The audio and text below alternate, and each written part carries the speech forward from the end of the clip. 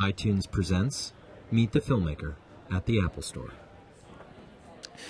Good evening, Apple Store Soho. You guys doing all right tonight? How are we doing tonight? Doing good? Nice. I got a woo. If I get one woo, I can keep going. And the extended clap. I'm a fan of that as well. Wonderful. Good. All right. Well, we got a good vibe going. We have a great event for you guys tonight. Really fun discussion lined up. Ladies and gentlemen, please welcome Tony Goldwyn and this evening's guest moderator, David Schwartz from the Museum of Moving Image.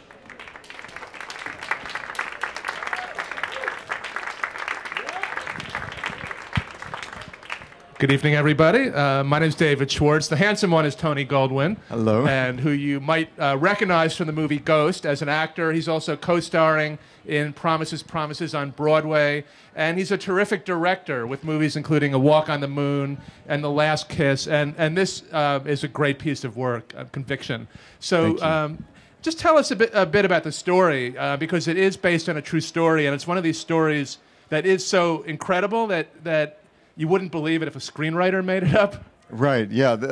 Conviction's the true story of a woman named Betty Ann Waters who, as you can see, her brother was convicted of murder and sentenced to life in prison. And they had been, had a terrible childhood, they were very poor, uneducated. She'd never made it through 10th grade.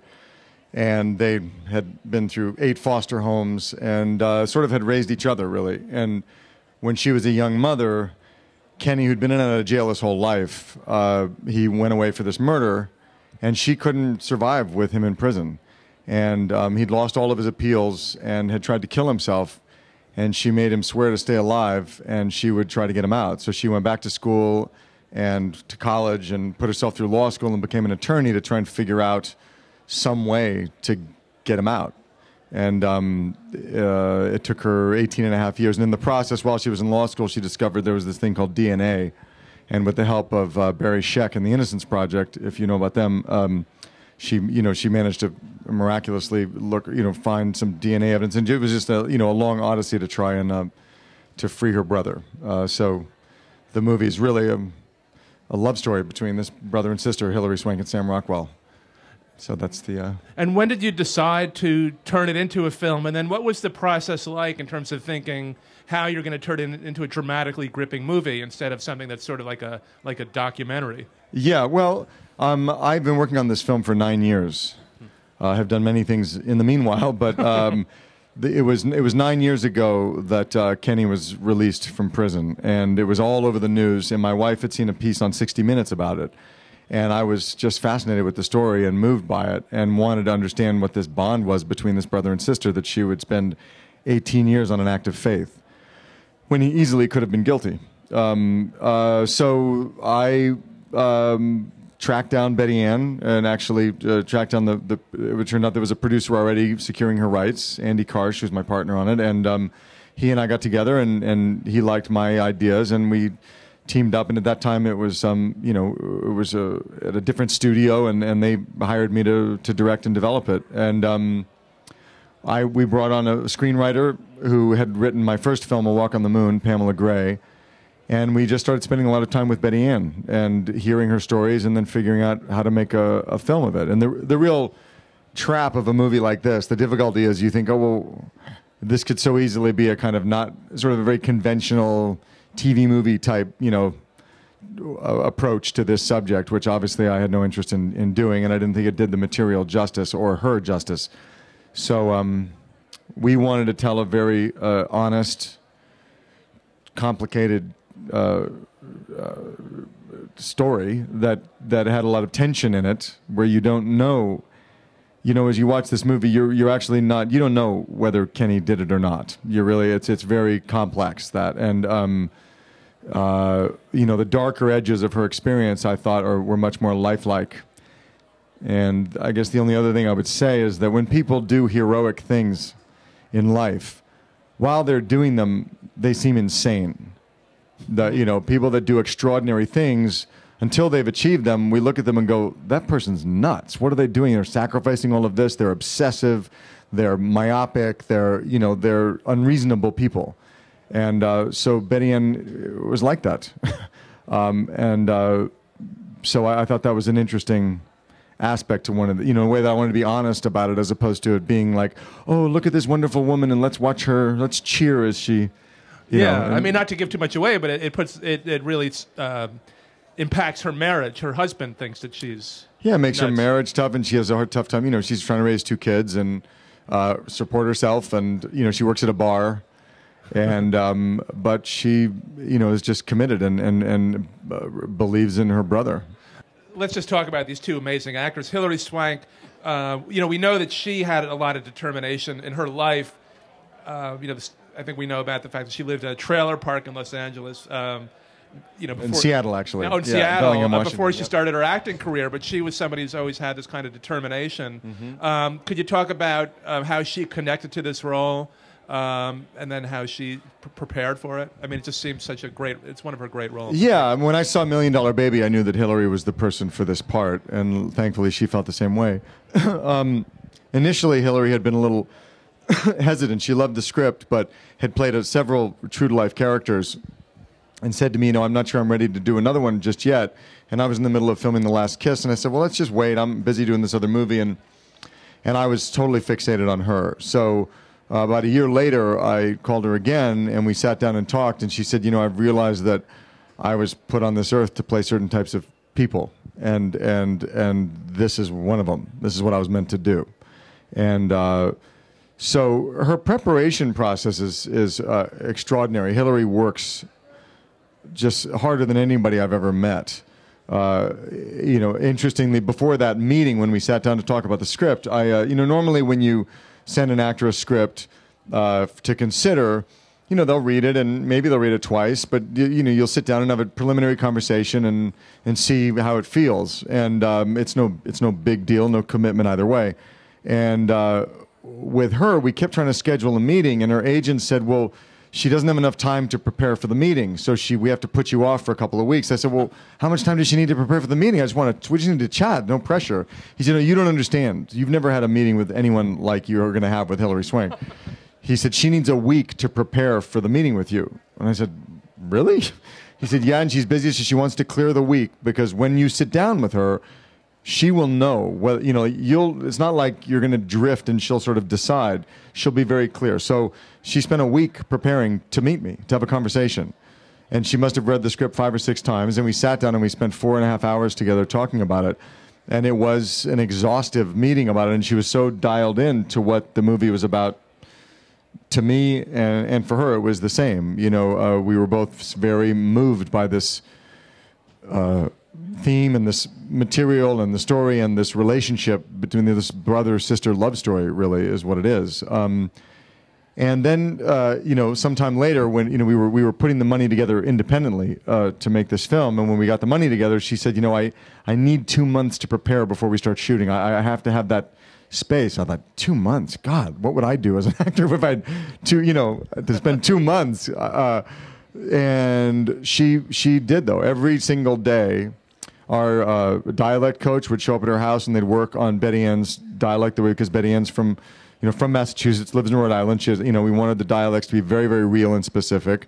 So she would, every day we sent a dialect coach to spend a few hours with Betty Ann and record her telling stories. She had this 2.5-hour tape that Hillary memorized. That was how she worked on the dialect. Before she even started looking at the scenes, she worked on this tape of the real Betty Ann.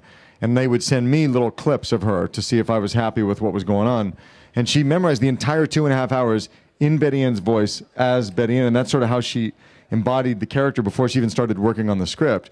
And then every day she'd spend, probably 8 hours a day preparing for this before we ever got to rehearsal, before we got even near filming. So she is, by the time she showed up, for our first, I remember feeling this, the first day of filming, most actors, myself included, when you start filming, I always try and start with a scene that's not too challenging so people can kind of relax into it and get their bearings and sort of find their way into the character.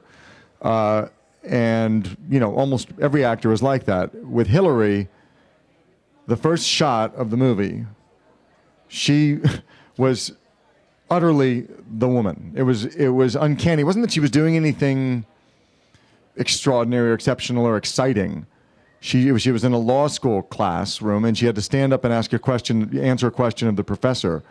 But when she stood up and opened her mouth to answer this rather routine question, it almost took my breath away, because it was utterly Betty Ann. It was the woman. It was completely fully realized and relaxed and integrated. And I had taken that for granted, because, as I say, most actors, you give them a lot of slack to get relaxed into it, and she was just there. She's quite extraordinary, Hillary. Yeah, I think we've all seen movies that are set in New England and they have these accents, and it sort of takes you out of the movie because it feels a little phony, but this works.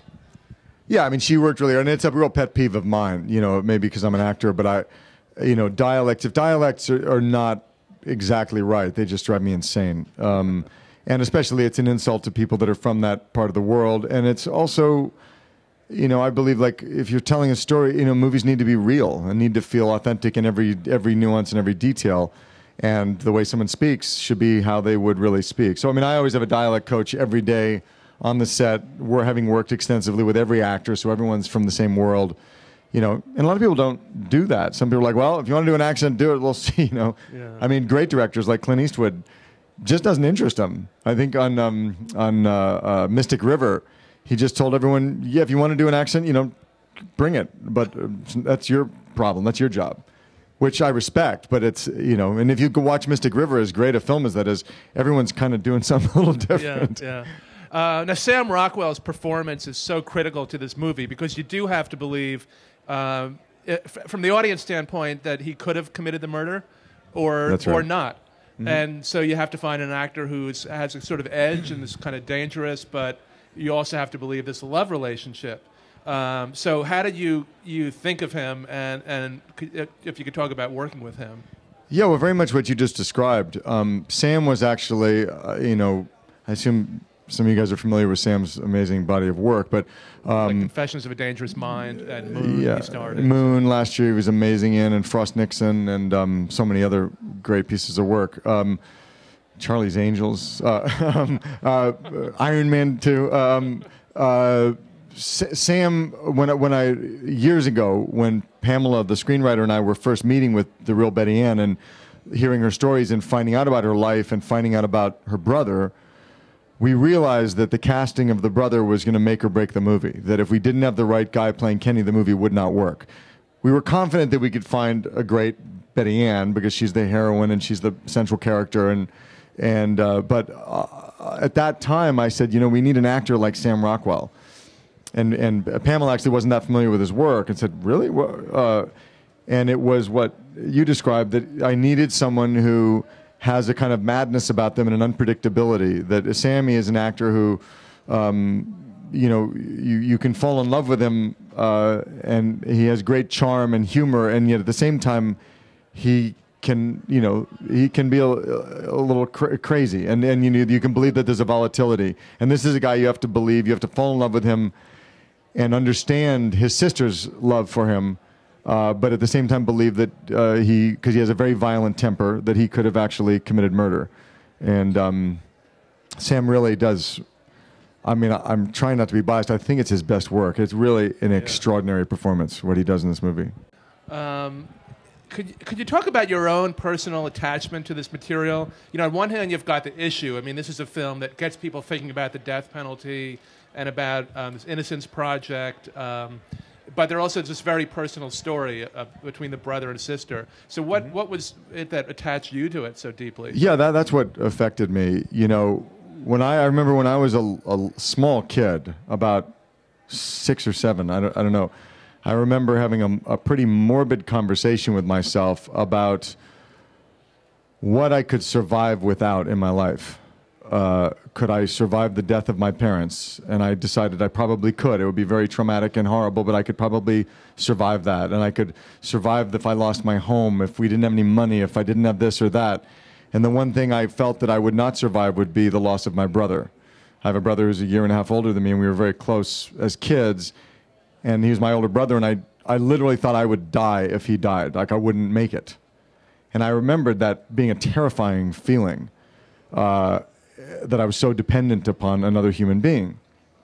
And that has always stuck with me in my life. And when I heard, as I mentioned earlier, my wife was watching this story on 60 Minutes, and I missed it. And when she told me the story, I thought, yeah, isn't that a great idea for a movie? And I thought, yeah, great idea. Sort of like Aaron Brockovich or something, it seems like what a triumphant tale and all of that.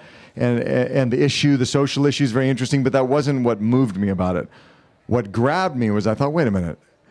This is a story about a woman who spent 18 years of her life on an act of faith in a man who easily could have been guilty of a murder. Easily. She might have been wrong. What if she was wrong? What if she spent 18 years of her life, sacrificed all that she went to, finished high school, went to college, went to law school, became an attorney. What if he was guilty? What if his DNA test came back negative? What if she'd never been able to get him out? What if she'd failed? Would that have made her struggle in vain? Would that have invalidated all those years of struggle and work? And I felt very strongly the answer was no, that the expression of faith in another human being, the act of love in a brother from a sister, was so profound to me that it moved me to tears. And I thought, oh, I want to know more about that. I want to tell a story about that. So that really was the thing that affected me, and I find that audiences that see the movie say that, so many people come out and they go, the first thing I did was called my brother or my sister, or it's a very emotional experience, in the same way that it does shine a light also on the fact that there are thousands and thousands of people in our prison system today who are sitting there in a 5x9 cell for years upon years for crimes that they did not commit. And the flip side of that is there are many people walking the streets who have committed crimes for which other people are serving the time. And the extraordinary work of the Innocence Project they've been making huge strides, particularly in recent years, with bringing this to light. So to be able to make a film that really shines a light on it also is obviously very important. But that wasn't the thing that initially grabbed me. If you have questions, we have time for some questions. Just raise your hand. We'll bring a microphone over to you. See, there's one right in the middle here. So. Hi, Tony. Hi. You talked a little bit about honesty, and that's something I always strive for. My work as an independent filmmaker, too, as difficult and trying as it can be at times. You also talked about really, being true to the real-life character as far as dialects are concerned and as far as the story. I guess my question is, where's the line between satisfying the real-life people and the audience? Because you want to create some tension and conflict for the moviegoers. And what discretion do you have with that? That's a great question. The way we approached this was I spent days, hours and hours and hours talking to Betty Ann and meeting her family and going to all the real places and, absorbing the true story, which encompassed 40 years, really, of of her life. And then Pamela, my screenwriter, and I sat down and said, okay, now we got to make a movie. And you have to pretty much forget the obligation to tell a true story, because we have to know that this works as a piece of dramatic writing, as a piece of dramatic storytelling. Whether it's true or not, it doesn't matter. It has to stand on its own as a piece of drama. So that was kind of the task we set for ourselves. And we had to go, does this work? And we felt that it did. So when we outlined the movie and the story, and when Pam went away and wrote 25 drafts of the script, or probably many more than that, it was always held under that kind of a lens. And then what I would do is, every time we were making choices, I also had like another part of my brain which had to say to myself, am I honoring the truth of this story? Because obviously we are not making a documentary, and I had to take certain liberties, even when I wanted to be as accurate as I could be, of compressing time, sometimes reordering events, sometimes conflating things that maybe happened over 5 separate events, kind of making them all into one, making some stuff up completely that did not happen. Once I felt that it worked dramatically, then I would go look at it through the lens of the true story of Betty Ann Waters and her family. And I also had to, there was an acid test there. Am I being honest? Am I telling the truth? If not literally the truth of exactly what happened, am I being truthful and honest of the spirit and the feelings of it, and am I honoring, my very deep personal responsibility to Betty Ann, who has entrusted me with her story. So there was this kind of very interesting dual line that I walked. But my primary responsibility, as you say, as a filmmaker, is to make a good movie that people are going to be affected by and be entertained by and want to see. Otherwise, truly, it should have been a documentary. So it was like switching hats.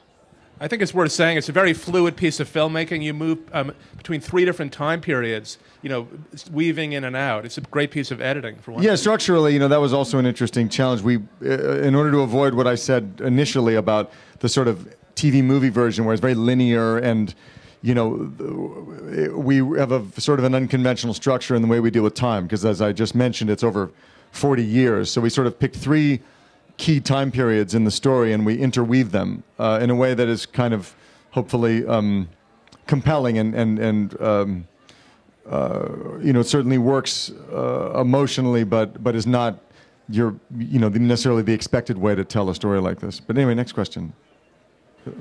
Yes? I've got a question over here on your right. Yeah.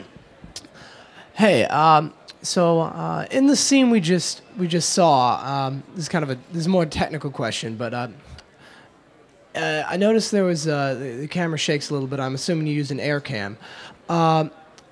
What is that a conscious decision to have it a film like this, which is a drama, have that visual aspect, or is that just something that's typically done in this era, or is that something that you thought of? Yeah, no, that's a really great question. Actually, almost the entire movie is handheld.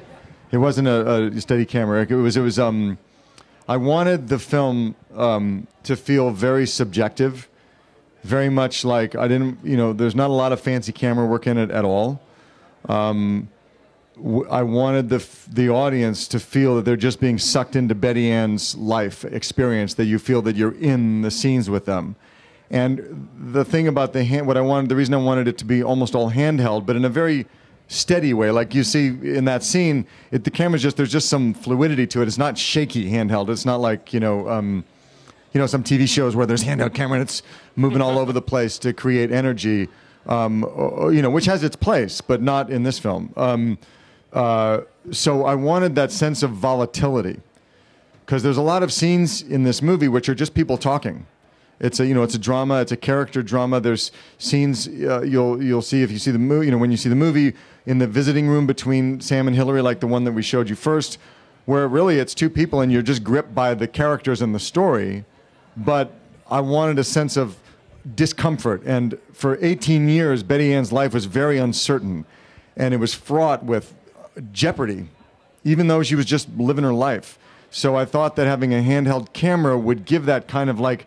Nothing's ever steady or locked off or, certain. There's a slight sort of discomfort to it. So that's why I chose that. And when I chose my cinematographer, Adriano Goldman, it was really, I'd seen several of his movies, but when I saw Sin Nombre, I don't know if any of you saw Sin Nombre, I thought the handheld work in that was so brilliant.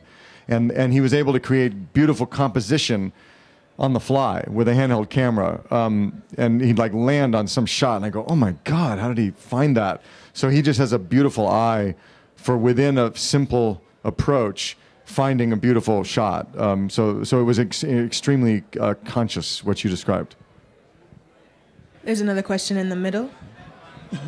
Hi. Hi.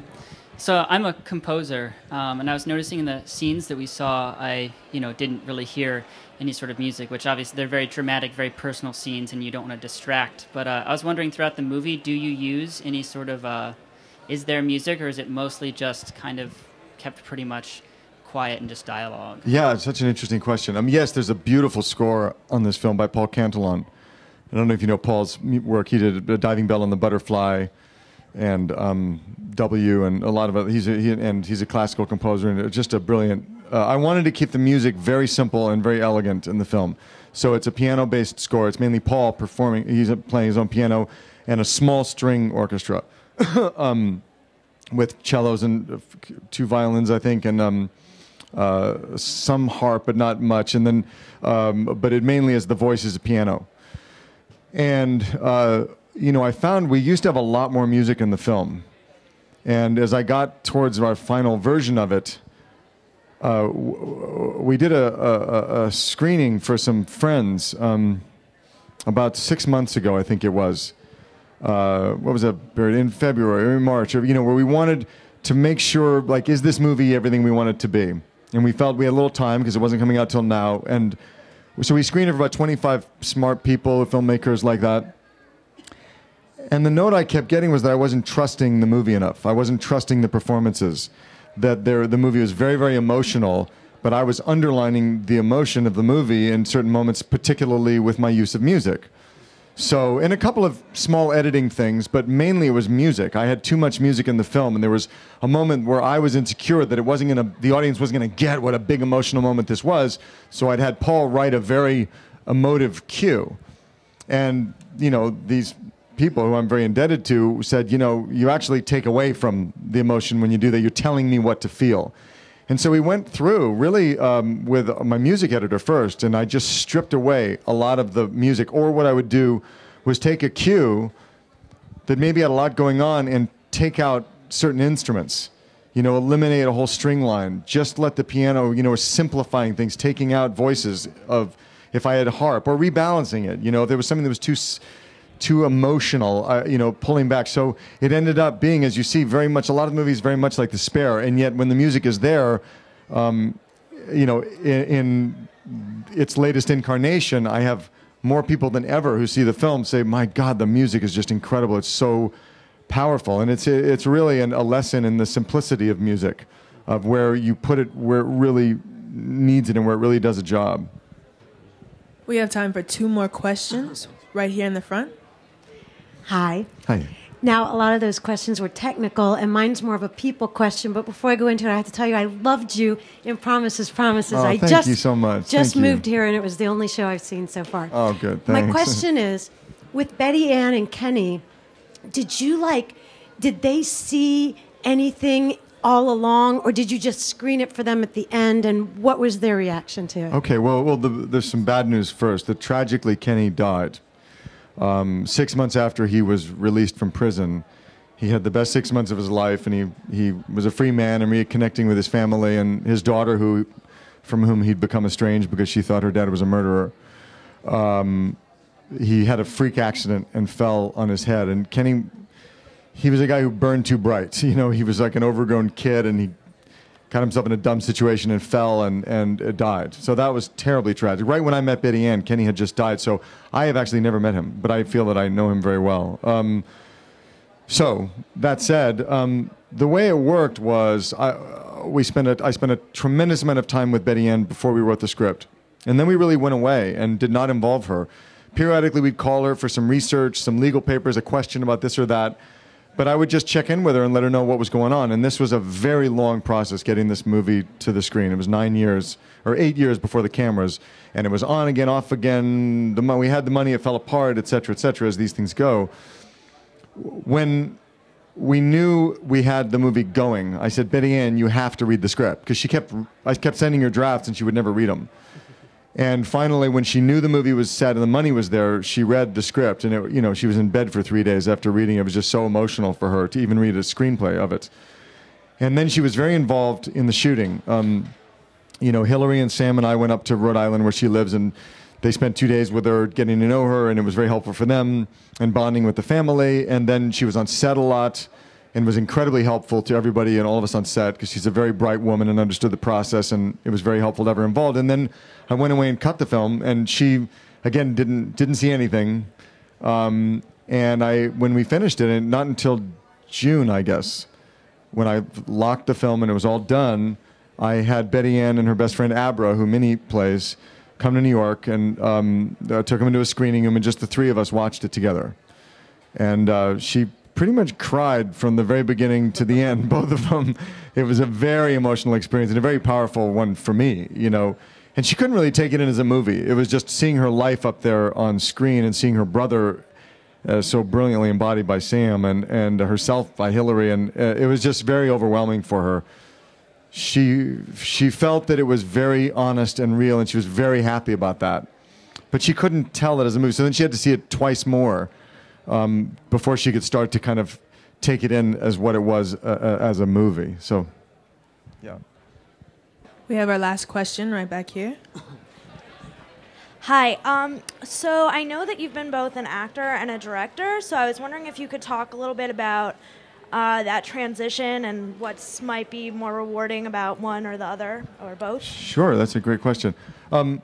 Well, I initially started out not wanting to direct at all. I never thought I had the ability, or I really didn't want to do it. I just wanted to be an actor. So I was an actor for 10 years before I ever considered anything else. And I worked in the theater and movies and television and everything. And but in my early 30s, I kind of started to feel limited, that I had more involvement I wanted in the filmmaking process. And I thought, 10 years from now, I want to do more than just be an actor. So I thought that meant producing.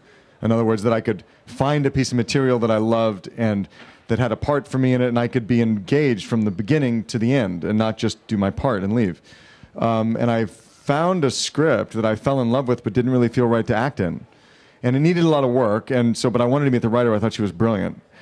So I had coffee with this woman, Pamela Gray, who actually wrote Conviction. And it was a script that she had written, at that time it was called The Blouse Man, and it was she wrote it as her thesis project at UCLA Film School.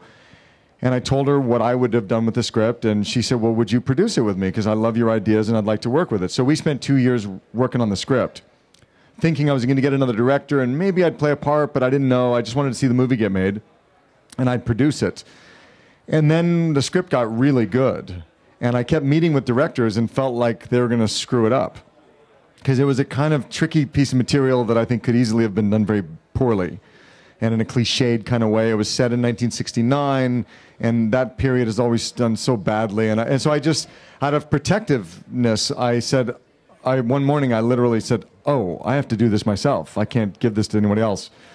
And it felt like a personal challenge, and I was scared and thought she would yell at me. And I said, Pam, sit down. I think I want to direct this myself. And she thought that was a great idea.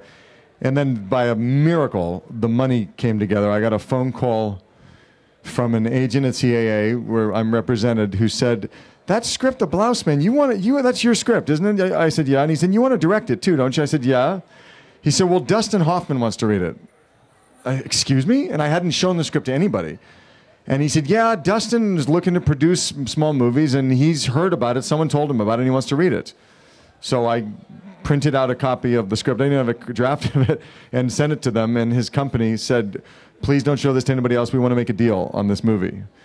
And they let me direct it. And I had this first meeting with one of Dustin's partners, and I went to his apartment, and he's this wonderful older man named Murray Shizgal, who's sort of famous New York character. And Murray was a very successful playwright in the 60s, and he wrote Tootsie for Dustin, and they're best friends. And he had me in his living room, and he says, so, you want to do this movie? He said, you want to direct it, huh? And I said, yes, sir. He said, yeah, you fucking well should direct it. I love that. Dusty loves actor-directors. I said, okay. How much money do you think you need to make this movie? And I'd been trying to get the budget under $2 million desperately, ineffectively. But I said, well, so I was about to say, $2 million. Do you think you could do it for $6 million? I said, yeah, I think probably we could do that. And 6 months later, we were making the movie. It had been 4 years in the making, but suddenly overnight we were in business. So that's how I got into it, and that turned out to be a revelation, because I realized what I thought would just be a sort of personal challenge turned out to be something I fell in love with.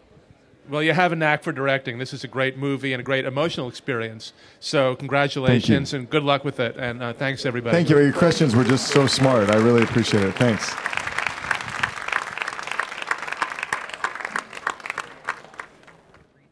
Guys, thank you one more time for Tony Goldwyn. The film is Conviction. It's coming out December 1st, I believe. No, sorry. This Friday. It's coming out this Friday. IMDb.